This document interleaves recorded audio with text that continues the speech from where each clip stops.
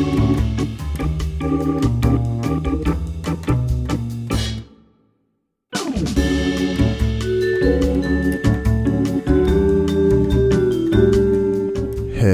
and welcome to Upstream with Jim and John, father and son conversations about discipleship and culture in the Pacific Northwest.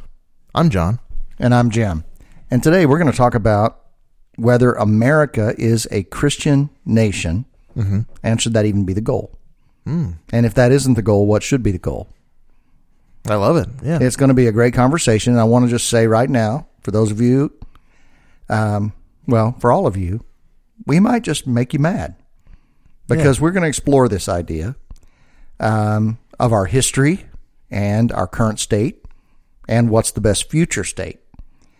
So this is something we've been wrestling with, thinking a lot about. And if we irritate you, one of the things I love, John, I think we're doing our job if people who listen to our podcast start debating us in their car. Oh, yeah. And I was talking to a listener last week who said, I keep wanting to jump in there and interject with you guys. And that feels good. It means it's a compelling conversation. Yeah. And so today's going to be a compelling conversation. If you love this country, if you have deep passions and thoughts about our country, this is going to be an episode you're going to want to talk back to us a little bit. Feel free to email us. Please know we love you. We love America. And we just think this is a really important conversation. It is, yeah. We have means open. It's a two-way communication street. We'd love to hear back from you on this. First, before that, it is story or joke time, and it's your turn this week. Yeah, so I was in Phoenix recently visiting my son and my new grandbaby, Taylor. She's beautiful. Tim's one of our listeners, so Tim, way to go. Brittany made a beautiful baby.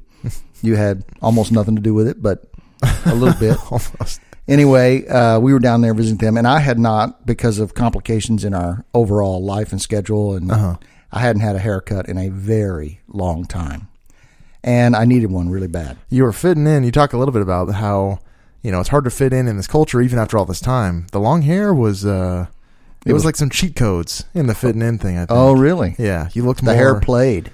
I think the less you look like you're trying, the more at home you look in Olympia. I think. That may be true. But I was desperate for a haircut. Okay. It was bad. I haven't felt this bad about my hair in a long, long time. Really? Yeah, so anyway. It didn't look bad. Well, that's a matter of opinion. It is a matter of opinion. And so we're down there, and I'm like, I got to get a haircut. This is driving me crazy. I got to get a haircut. So I do a little phone search on, Tim lives in Mesa. And so I do a little search of barbers in Mesa. And I start getting Yelp reviews of these barbershops. It's really close to Phoenix, generally speaking. It's on the southeast, maybe just due east of Phoenix. So is there like a downtown area or like of Mesa? Yeah, or is it just like kind of... Well, now we got a potential to really upset even more people, but downtown Mesa's kind of not nice. Okay. I don't know how many listeners we have there. It is home to the Oakland A's training camp. Oh, There's lots of Major League Baseball training camps down there. Sure. I believe the A's, I'm pretty sure, are in Mesa. It's an older facility where the A's are. And it's just kind of an older town, but it's a nice town. I like it. Good. And by the way, I'll just recommend right now, anytime you're in the Phoenix Valley, you got to go to Bosa Donuts. Bosa Donuts. B-O-S-A? Holy cow. Capital B-O, capital S-A. Oh. I'm not going to say anything more about that, but they have a ham and cheese croissant that will blow your ever-loving mind. All their donuts are amazing. It's incredible. Man. Okay, we got a Bosa picture. Donuts. Anyway, so I'm looking for a haircut, and I start, going through these Yelp reviews, and I find this little place called Carl's. Just Carl's. Carl's Barbershop. And, I cut hair. And he's got 44 Yelp reviews, and they're all 5 stars. Dang. Now, a lot of these other barbershops had, 500 reviews. Yeah. But I like the little guy. I look at the picture, and man, this dude is in this tiny little strip mall that's antique. It's old. And there's a little sign on the door, Carl's Barbershop. Like flashy old? Or no. Like the hood old. Okay. And so I call him, and I say, hey, he says, Carl's. And And I said, hey, do I need an appointment to get a haircut? Mm-hmm. We're open. Just show up. Okay. So I get off the phone. Yeah. I drive over there, and it's like stepping onto the set of Gran Torino and the barbershop scene in that movie. Is he wearing like the white, the barber? No, like, that he wasn't doing that.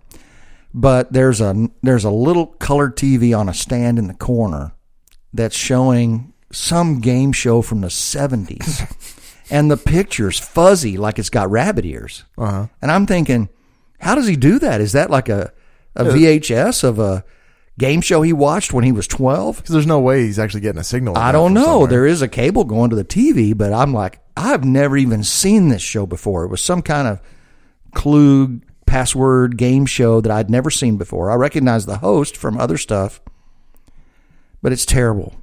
The TV's terrible. Chairs are like these little just chairs that are not comfortable. The room's very boring. As I walk in, he's finishing the haircut on an old guy who's clearly retired military. And that guy, thanks, Carl. And he's walking out. Well, there's already a guy sitting there who's next. So after Carl cleans up everything, and Carl looks like he looks 30 years old. He's got kind of a long, almost mullet hair. Mm-hmm. And just nice guy. And he's talking. Facial hair? No. Clean cut, real thin. Has a golf shirt on that looks like it's about 50 years old. He's not impressive in any way, except he's just super nice. Mm. Well, he cuts this guy's hair, and they're talking about church. This guy, I guess, is a pastor, and he's getting it high and tight. He's clearly a military kind of guy. Mm-hmm. And I'm thinking, maybe only Carl does is high and tight. Yeah, you're thinking you're going to walk out there looking like maybe I'm going to walk out looking like a soldier. And then I look up on the wall, and there's a little handmade sign with a Sharpie. All haircuts, $10. Wow. I'm thinking, well, it's in my budget, but I don't know. But you get what you pay for. Yeah, I don't know how this is going to go. So finally, he finishes cutting that guy's hair in no time because he didn't need much. Mm-hmm. And so I plop in the chair, and Carl starts talking to me. Two pastors back to back. Yeah, I never did tell him that's what I do. But he asked, I said, hey, it's my first time to come to Carl's. I showed him, Sue wanted me to show him a picture of my hair the way it normally is because it was indistinguishable how long it was. And he said, okay, I got it. I'll do my best. I said, well, that's all I asked. That's good. And so we start talking. I'm in town to visit my grandbaby. He's just super nice. This guy is really nice. Nice. And I said, Carl, how long you been cutting hair in this place? He said, well, I've been in this shop by myself for 30 years. Whoa. When you said he looks like he's... Well, he did. I said, did you start when you were 5? He said, no, I'm a lot older than I look. Oh. And he's been given $10 haircuts for 30 years in this little dinky... There were 2 chairs, but he's the only guy that cuts hair, so I don't know what the second chair is for. Maybe he lets you wait in the other one, and could maybe be. you do 2 at a time. I don't know. He doesn't do 2 of anything at a time. And then while I'm getting my hair cut and we're talking, this other guy comes in to take his, he's still waiting for his turn, and he's retired military. Oh, so maybe it's like a retired military I thing, think it kind of is. And then as me and Carl are talking, this guy starts interjecting and jumping in our conversation too. And it was a blast, like I'd known these guys my whole life. It's like 3 buds who just always go to the barbershop and have a conversation. That's like it's really interesting, like... It's so that image of the barbershop buds is like so well dispersed in the culture, and almost no one has actually had it. I know. But everyone knows it. Everybody knows about it, but nobody has it. This is my first experience with it, and it was awesome. He cuts my hair in 25 minutes flat, 20 minutes. Mm-hmm. It looks great. I'm really happy with it. I give him $21. That's all the cash I had in my pocket. He thanked me 5 times before I got out the door. It's like I handed him my firstborn child. I'm like, man, I hope other people tip you. I hope they're not stingy. Yeah. But that was Carl's, and I like my haircut. And every time I go to Mesa now, I'm going to let my hair grow before I go and go see Carl. Go see Carl, yeah. Yeah, man, because it lets Sue have a pass on having to cut my hair. Sue always cuts my hair. And it was kind of fun to go see Carl. I wonder how many times his price has gone up in those 30 years. That's a great question. Yeah, maybe it used to be $3. Maybe. I don't know. Tim could go there. Well, Tim doesn't have any hair anymore. He still needs to get a cut. Yeah, but he does that himself with a Flowbee, I think. What's a Flowbee? You've never heard of a Flowbee? No. It's a little trimmer thing, like a sheep shearer. Okay. That you hook to your vacuum hose.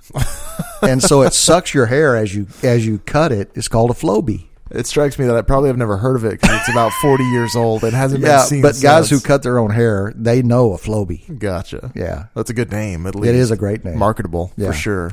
All right, let's get started. Okay. So we also have a new segment to our show that we're going to start today. We've been doing show and tell. We're going to pivot now, and we're going to make that book review time. Mm-hmm. You and I love to read, and so we're going to take a pause from show and tell, and it will be book review time. And so, John, you'll be doing a book review here shortly. Yeah, just a little introduction of a book you love and why you love it, and stuff of like this one today will be one that I'm currently reading. So not like a full summative review, more like just more like, hey, I'm enjoying this, and here's why. Yeah. So here we go. Here's what I'm going to do. I'm going to read you something. Okay. Did you write this? I did not. Okay. And I'm going to read it to you, and then I'm going to hear your feedback. Okay. Okay, you ready? Once upon a time, there was a nation founded by Christians, established on Christian principles and ideals in order to be a Christian nation. A city upon a hill, a new Jerusalem. God smiled on this nation and placed his hand of providence upon her. He led her and helped her grow. Soon she became the greatest nation on the planet and took stands against moral evil and political tyrants. She came to the rescue of other nations and fought against the spread of godless ideologies. But then, that nation turned away from God, chose leaders who didn't honor God, passed laws that didn't honor God. That nation gave herself over to sin and deception. It soon went from a new Jerusalem to a new Sodom and Gomorrah. As a result, God took his hand of blessing off of her, waiting for her to repent and once again turn to him. To once again elect the right officials, pass the right laws, do away with accepting sin and immorality, and again become the Christian nation she was established and intended to be. Since then, God-fearing, country-loving Christians have had a singular target on the wall: to get their country back to being a Christian nation through any and every means possible. The lowest hanging fruit? Doing it from the top down through the political process. In other words, get a Christian in office, or at least someone who will stand for and vote for Christian values. Does that sound familiar? It should, because that's the essence of what you would call Christian nationalism. That this is the way that many Christians view America, and it's how they understand the history of America, and it's the America they describe and fight for and want to get back. Yeah. What's your thoughts first? What's the first thought you have in your head right now? I got a lot of questions. Okay, now here's what I want to do in our conversation. Okay. Let's consider this from a historical perspective. Is this historically accurate, this story I just told you? Yeah.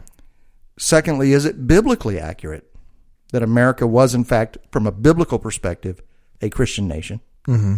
And third, is it culturally accurate that the country was, in fact, culturally a Christian country?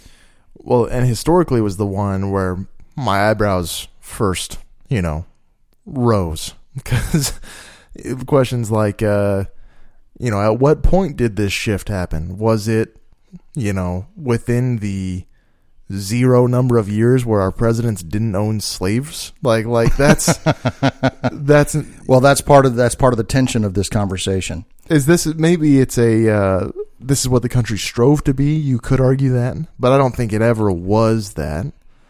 Well, that's and yet I used to think this way.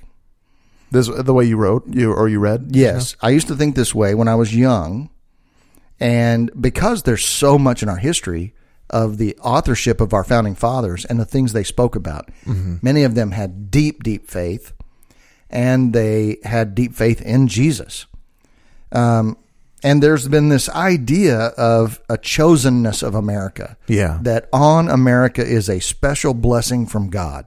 Mm-hmm. I've felt that, and I think that's part of this ideology, is that throughout history, the United States had this desire to be a city on a hill.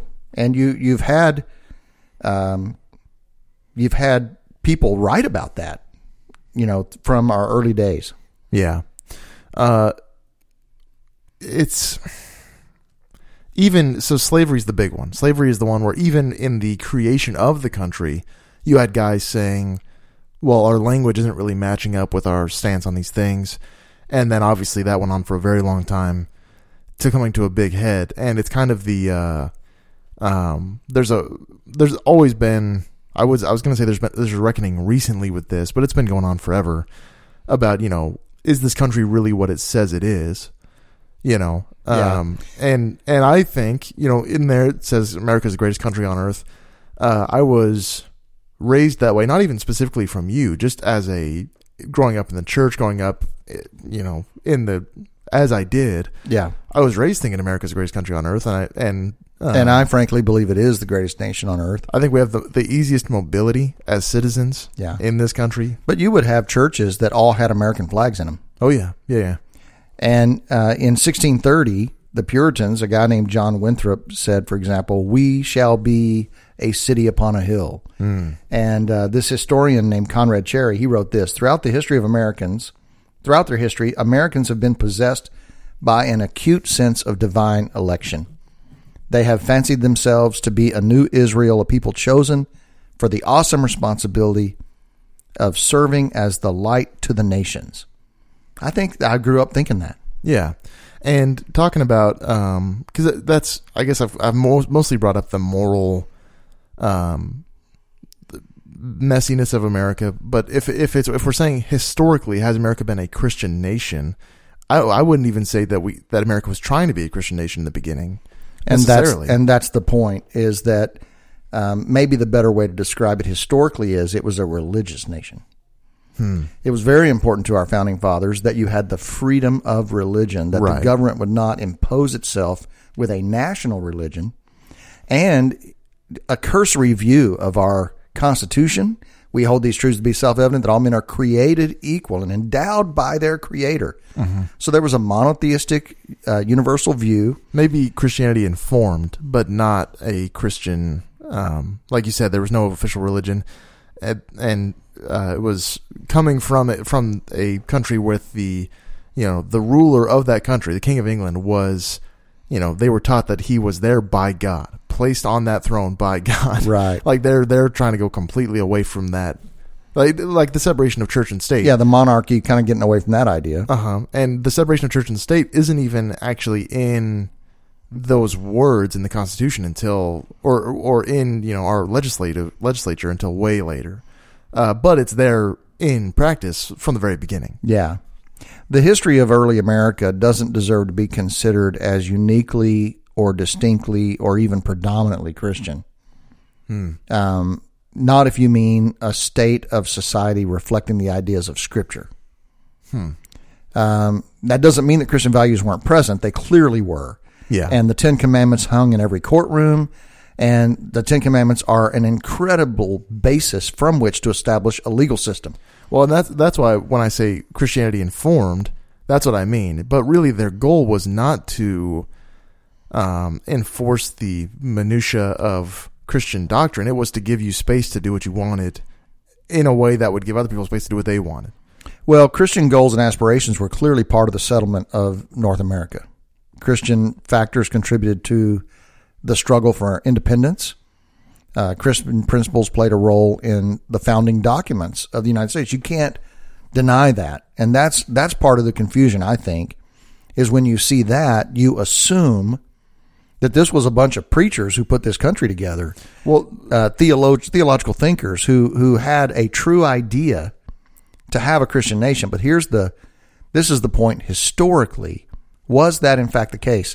Did they want to have a Christian nation? Right. What I'm saying is, with all the language in there that is biblical or monotheistic at least, and the Ten Commandments, I'm saying that aside, that is more information than goals.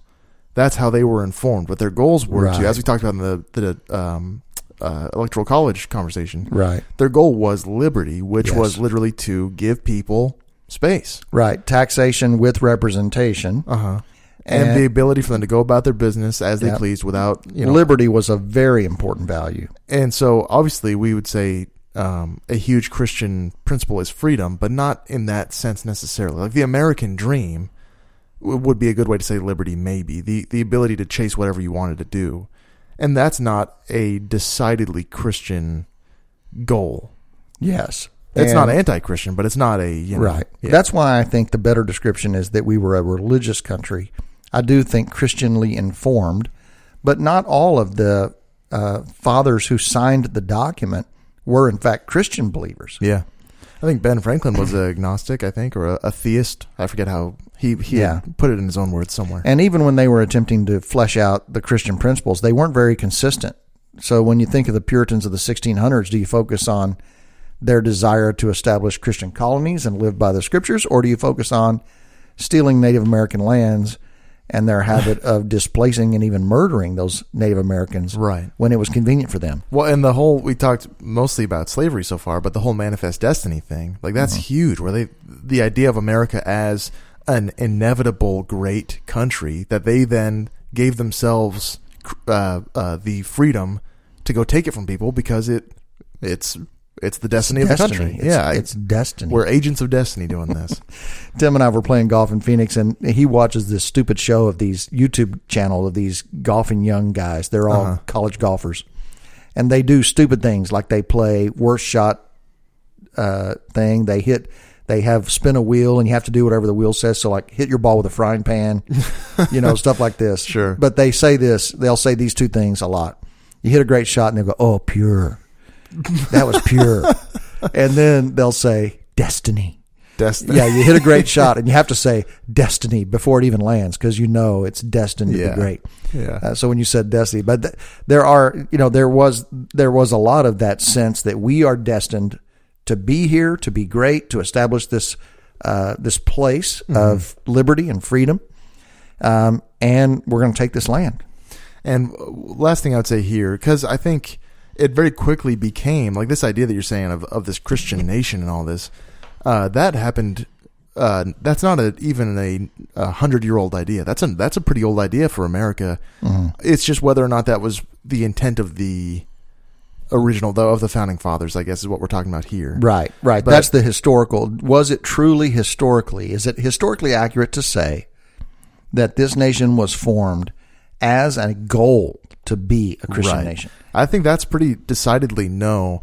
But I would say of the people of America, I would say maybe, that many of them thought this way from the very, very beginning, even in the War for Independence. Right. But also in the freedom of religion idea, this isn't like today where a lot of them were like Zen Buddhists. Right. This was exactly people of like 4 different flavors of very broad Christianity. And they said we're not gonna play that little game that they're playing over in Europe right now with the Catholics and Church of England and Protestants. Exactly. Yeah. That's exactly right. And I was thinking about the 3/5 compromise. Oh yeah. So you think about that, okay? So you could say, well, how could they be Christians when they said all of us are created equal? Well, it turns out they believe some of us are created more equal than others. Right. And we're going to consider black people 3/5 of a human. Mm-hmm. Okay. Now that would tell you that right there, that's not a Christian nation. Mm-hmm. Because they're taking human beings created in the image of God and saying that's 3/5 of a person. But it is more complicated than that because the states that had no slavery, this was about representation. And here's the argument. This is why this is actually a legitimate conversation, because you had plantation owners who wanted their slaves to count as population. Oh, so each owner would get who knows how many votes on behalf of their slaves. So so you have more representatives in Congress because you have these people who are not in fact being treated as people in your state. They're being treated as property. So you want to continue to not treat them as people, but you want to get more political power. So that is a legitimate debate that we're not going to give you a 1-for-1 human count for someone you don't even consider to be a human. Yeah. So it's still a horrific part of our history. Yeah. Well, and this was a really interesting thing to learn, is that the idea is kind of that like America was totally chill with Christianity or with slavery for almost 100 years, and then we were like maybe not, and then the Civil War happened. But really, there were huge numbers of abolitionists in the country before it was a country. Right. The founding fathers, many of them were abolitionists, and they wanted to outlaw from the beginning, and it was very, very complicated at the time. So it's not at all to excuse the country's laws towards slavery, but it was not from the beginning. It wasn't like, oh, do whatever you want. There was a lot of friction over this topic. And one of the other debates was, look at Christopher Columbus. He's been a hero, and yet people have uncovered, and I'm going to plead ignorance here, but the argument is either they're recreating history and turning him into a monster, or he was in fact a monster that we ignored the monstrous parts of him because of the role he played in exactly. So now with all this going back and pulling down statues, and we gotta stop recognizing or honoring certain people. Here's the thing: if you think our country was supposed to be perfect from its inception and it was a Christian nation, then you need to whiteboard out everything that wasn't Christian. But the truth about our history is it was a bunch of flawed, fallen human beings who were pursuing liberty, and they wanted to ensure the free practice of religion. And they had a lot of monotheistic beliefs, religious beliefs, that they wove into the formation of our country. But they were not perfect, and we don't need to hide the fact that they weren't perfect. Yeah. And we don't need to pretend that they were all perfect Christians trying to design this utopian Christian nation. Yeah, for sure. Okay, so now let's talk about it biblically. Biblically, there's the nation of Israel that is considered a godly nation. They are the people of God. Yeah. But you don't have that anywhere else in Scripture that would point this kind of direction. Well, and the passage you read, the new Israel, that is so far out of left field. I don't even know where that idea. Yeah, right. Biblically, I don't know where that would have come from. The whole new covenant is the destruction of that idea in a way, not the destruction of the idea of Israel being the people of God, because the new. And that's the question. People have debated: are the Jews still? Is Israel still God's nation? Is it still God's people? And the New Testament clearly says that they are. Right. But they are not practicing that. They're not. Mm-hmm. They're not living that. But they are God's chosen people. The Jews are God's chosen people. And I have always valued that the United States is a defender of Israel, and is committed by policy, and we hope this policy continues, to be committed to Israel's sovereignty as a nation and helping protect that nation. Well, and a little loop back to historical Christianity, that policy is faith informed. Like moving other people groups in the Middle East in historical Israel to put the Jews there. That is a largely faith informed political move. Right. So that is, that does lend credence to the the religious history of our nation. Yeah. When Israel crosses the Jordan River, and the first city they come to is Nineveh. Jericho. Oh, okay. And I was going to say, and they know that there's conflict now because God has told them, "This is your land, take it." And rather than arm them for military force, God demonstrates this is my nation by telling them, circle the city 7 times a day. On the 7th day, shout and blow the trumpets, and I'll do the rest. Mm-hmm. And that's how you have a Christian nation, that God fights for that nation. It wasn't the way that Americans took the country from Native Americans. No. No. Okay, so this. I love this scene from Joshua chapter 5. Mm-hmm. Joshua is leading the people. They're headed toward Jericho, and they're going to take it over. They're going to fight. And it says this in chapter 5, verse 13 and 14. When Joshua was near Jericho, he looked up and saw a man standing in front of him with a drawn sword in his hand. Joshua went up to him and asked, "Are you for us or for our enemies?" "Neither," he replied, "but as the commander of the army of the Lord, I have now come." And I love that line. Because is that an angel or something? Yeah. Okay. And so this angel is there to help tell them how to defeat Jericho. Yeah. But he says, "I'm not on your side. Right. I'm on the Lord's side." Yeah. And this is an important distinction, I think, for us as Christians now, that God is not an American. Right. And an angel of the Lord, even if he comes to help us as a nation to move forward powerfully, if you ask that angel, "Are you for us or for our enemies?" he would say, "I'm for the Lord." Right. His interests are not American interests. Exactly. Yeah. And I think this is a distinction that I have wrestled with throughout this entire election cycle.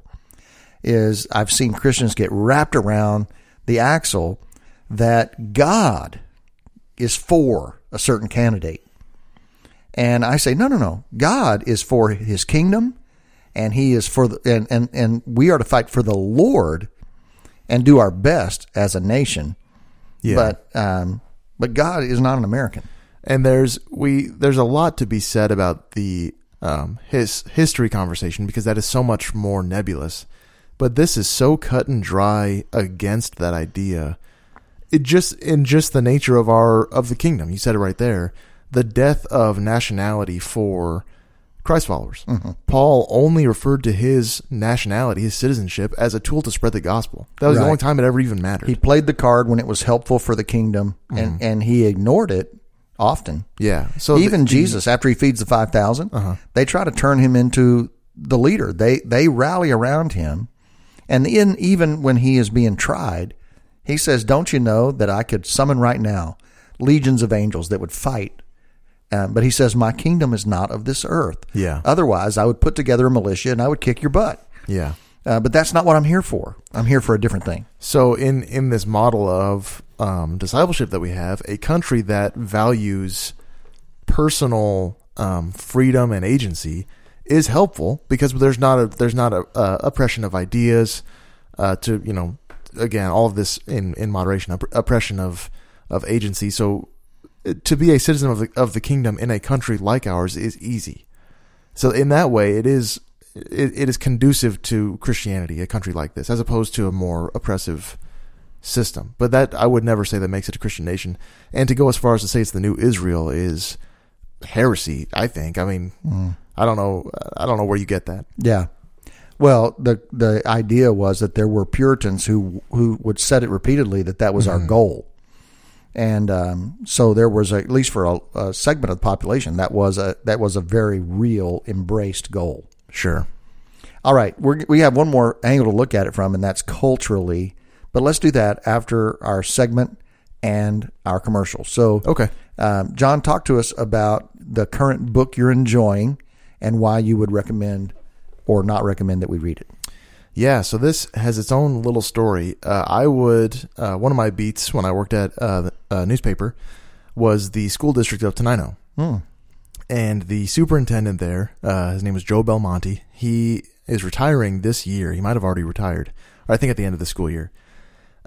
He is the man. I'm a big fan of Joe Belmonte.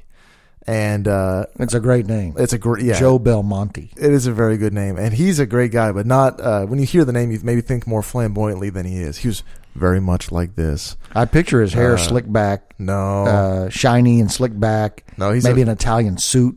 His shirt unbuttoned, 3 or 4 buttons with a gold chain there. And black hairy chest. I'm really trying to cut you off, but you just wouldn't let me do it. He is much more stoic than that. Anyway. We had rapport because I interviewed him once a week, basically. And so eventually we started talking about books, and he's a big sci-fi fantasy book nerd. Oh. And it's very funny. And I had no clue. And I am too, but he recommended a book that is not sci-fi fantasy. I'll try and stop your eye rolling. And he recommended this book, which is called Underland. And it is, I don't even know the author's name. That's not cool. That's embarrassing. His name is Robert McFarlane. And the book, he normally writes about travels, kind of nature. It's like narrative, poetry, life experience, nature stuff. A lot of science. I know, you're killing me. When it's your turn for this, I'm going to be the peanut gallery the whole time. I'll be throwing food at you. Lots of science, but presented very narratively, very poetically. And this one is all about underneath the ground. It's all about humans. It's like that TV show. Which one? On Netflix that went crazy. I don't know. With the underworld or whatever.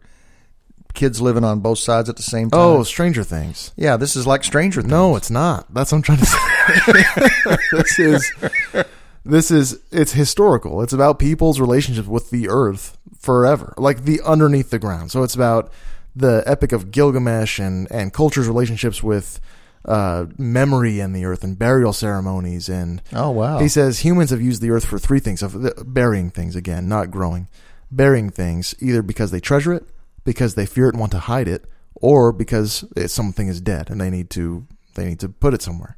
Those are the three ways people have ever used the earth. That's a really interesting idea. And so it's from all the way back to prehistory to now, how humans have used the earth, how they've used the under earth. The under earth, exactly. Yeah. He refers to it mythically as the underland. All of the fables of underneath the ground, like I said, with Gilgamesh, with what's his name? He goes there to get his love in this Greek. He goes to Hades to get his love from death in this Greek myth. Dante in the Divine Comedy.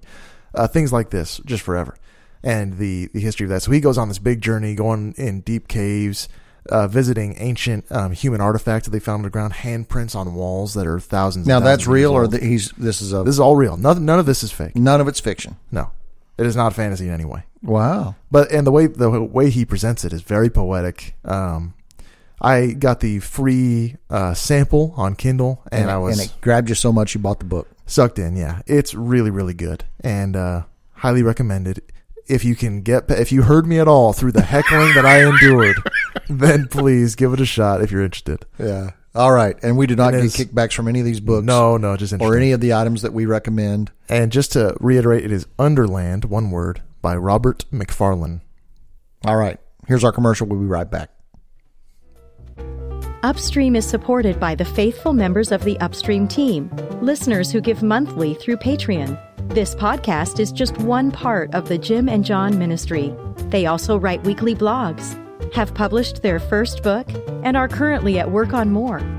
Their desire is to produce transformational content, as well as offer encouragement and coaching to others. The dream is to see a movement of people who are integrating the work of Jesus into their daily lives, and who are joining him on his mission to redeem and restore all things. Check out their website at jimandjohn.com, where you can learn more about the father-son duo and gain access to all they have to offer. If you would like to join the Upstream team, consider partnering with Jim and John on patreon.com/jimandjohn. A link is also available on the homepage of their website. And remember, there's no H in John. Now let's join Jim and John for the home stretch of today's conversation. All right, welcome back. Thanks for listening. Always grateful. This is episode 94. Welcome to episode 94, and thank you to our patrons who keep this chain running. Yeah, we really appreciate it. Okay, take us into our third question. Yeah, so the last one is Christian nationalism true culturally? Meaning, is it the savviest, best way for Christians to do the work of the kingdom in our day is to turn America into a Christian nation? Yeah. Is that a smart play? Is that what God would want us to do? Would he want us to work for and push for and advocate that America would become a Christian nation or return to being supposedly a Christian nation? So I want to be clear. Politics do matter. We are the salt and the light of the earth. That includes being salt and light politically. We have the power to vote, the freedom to vote, the obligation to vote. Our citizenship is a stewardship, and there are values that we should work really hard to uphold. Who the president is matters, who our senators and representatives are matters, who's on the Supreme Court matters. But here's the important qualifying distinction. Should the ultimate goal be that we be a Christian nation, or should the ultimate goal be that we be a nation of Christians? Mm-hmm. What's the difference?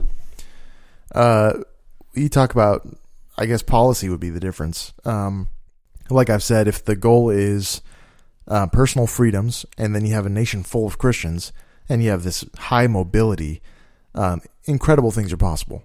You know, there's a story that has been told at Evergreen a few times of this church that lowered the foster rate in their county to 0, where there were no foster kids waiting for families in their county, right? Because of one church, and we have that goal. There's a group of churches here. We have that goal for Thurston County, and we've made a significant dent in that need. And so, a country with a lot of liberty and a lot of open-ended systems, people of God can do amazing things there. And they can do amazing things all over the planet. It doesn't really matter what if it's the will of God and the people of God are willing to follow his will, amazing things can happen anywhere. But it might be easier in a place like this. Yeah. So go ahead. I'm sorry. Well, that's basically, I would say that's the difference between people, citizens of a country that are Christ followers, and a country that says, with our legislation, with our letter, we will try and enact the will of God. Yeah. I mean, Constantine tried it. He declared as the king, this is a Christian nation, and you would be executed if you refuse Christ. So it didn't play well then, and it won't play now, because you can't legislate faith. You can't legislate morality. What you can do, like if you wanted to change America at the core to be more godly, what's the best way to do that? Fill political offices with Christians, or see a rapid spread of the gospel and change human hearts among the Americans? And the answer is clearly that one, because then people are living Christian lives, and that would make the nation decisively more Christian than anything we could legislate or elect. Yeah. And so if you think about, it's almost like we're asking not even which is true, is America Christian culturally, but this conversation is more what would be more effective for what the author of this passage wants, where in fact they want it to be a Christian nation in the legislative literal sense, and it would actually suit them better. They would get more maybe what they want culturally if it was a culturally Christian country, or a country full of Christians instead by this model. I agree. And you know, this is a hot topic, and I want to say, make sure I remind listeners and you, John, that people who have bought into Christian nationalism are people who genuinely want their country to be Christian. Mm-hmm. And they are good people who have good goals.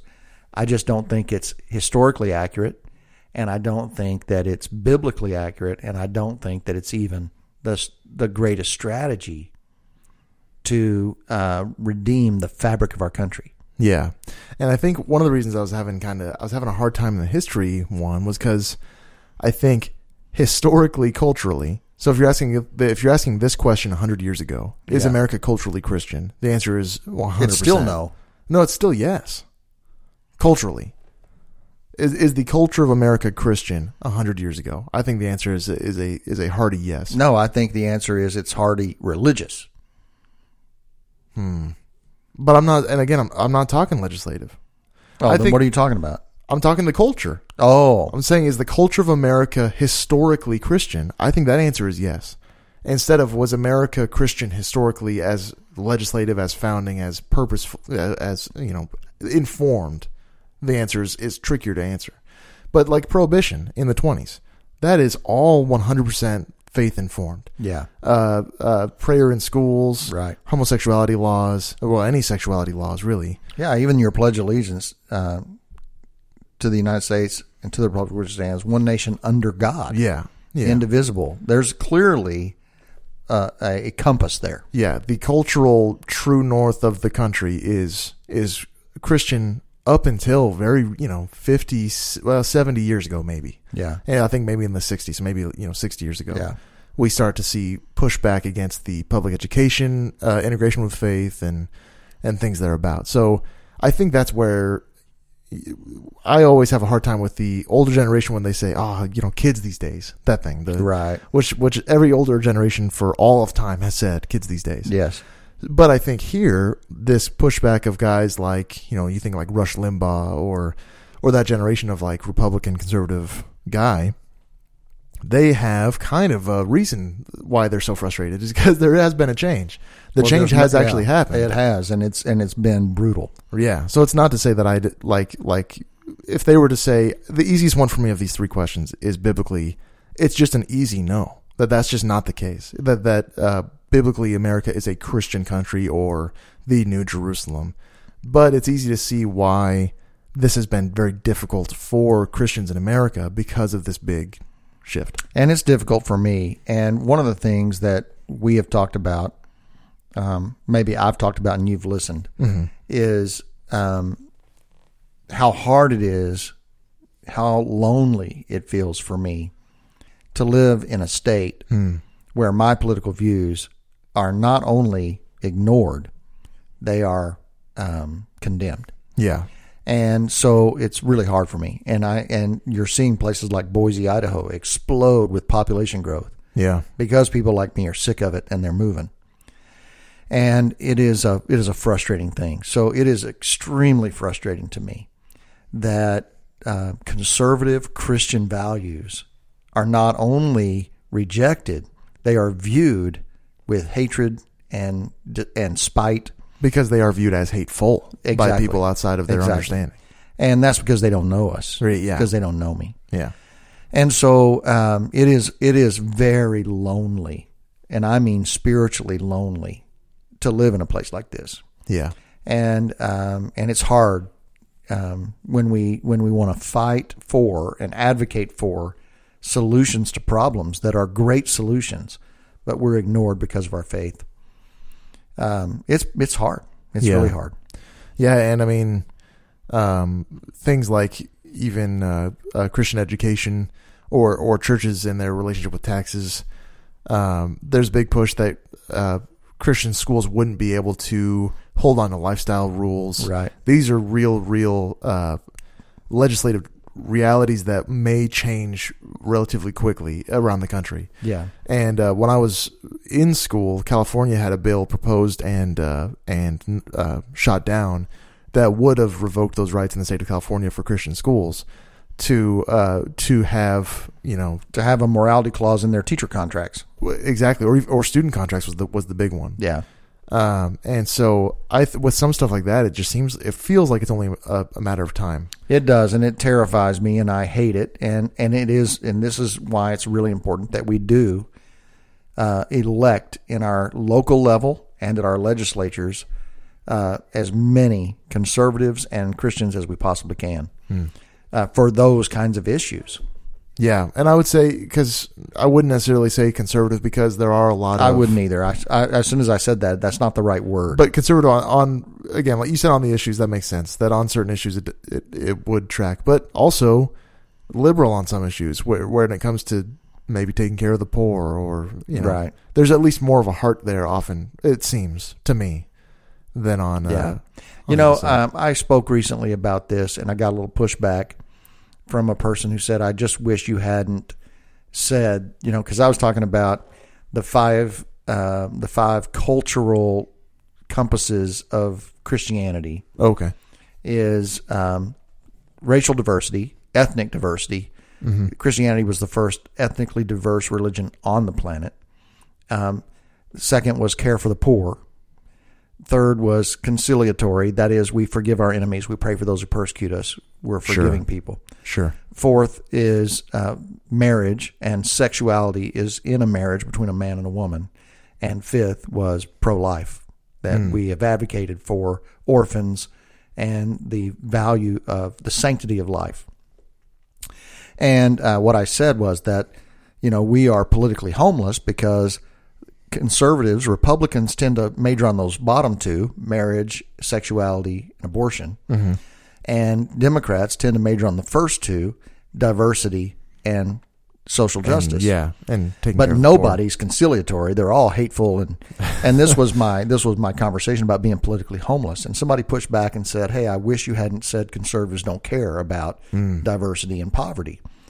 And my answer to that was, when we pastored in Denver, we decided to plant a community center in a very poor, racially diverse part of the inner city of Denver. I remember that, yeah. It was amazing. I had a great time there. I'd go there every Wednesday with my friends. Yeah. But as we got involved in social work, I never could find a Republican anywhere. And that's the first time I realized that people... kind of divide. Yes, that people who actually work... Now, you can find lots of very generous Republicans. You can find lots of people who care. But when you get in and work among the poor, my experience has been, it's hard to find Republicans among that crowd. Yeah. And it could be because they want to vote for those topics more than anything, just like many conservatives would say, I unapologetically vote only on the basis of abortion. Right. So we've kind of wandered off the map here, but the point is, to me, that that we have to engage politically. That's the point we're trying to make. And maybe more holistic to this conversation, I think that perfectly illustrates the point that before we are Americans, before we play our little pieces in this strange political game in our country, this two-party game, we are Christ followers. Right. And I think if you are really, really, if you feel 100% on one team, maybe look at why that is. And if you are playing the tribal game a little harder than you should, where I'm on this blue team. And it's like, well, really, you're on the yellow team. Like you're on a different. You're not even in this game, right? Exactly right. And it reinforces to me that if 300 million Americans were Christians, you wouldn't even have to be having this conversation. Yeah. And so the best way for that to occur, this conversation to change, is to see the hearts of human beings apprehended by God's grace and fall in love with Jesus and be transformed. That's the way to move toward a nation of Christians, which then would make us more resemble a Christian nation. A Christian nation, yeah, exactly. Yeah. You got any last takeaways, John? One asterisk is I never want to ever even suggest telling people how to vote. Yeah. So anything that I said in there, know that's at the heart of it. Is I'm not trying to tell you what to do with your personal freedoms here in this country. But I think it is hard to.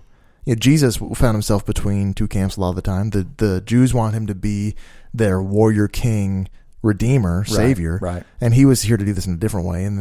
And Romans had a different idea of him. So no, I think being a Christian is being in two camps at once almost all the time. It is, and it's a challenge, and it's a stewardship. And I want to reinforce that stewarding your citizenship well, stewarding your voting power well, and using that wisely. If we don't fight for things like the protection of religious practice by our government, we're going to lose it. Yeah.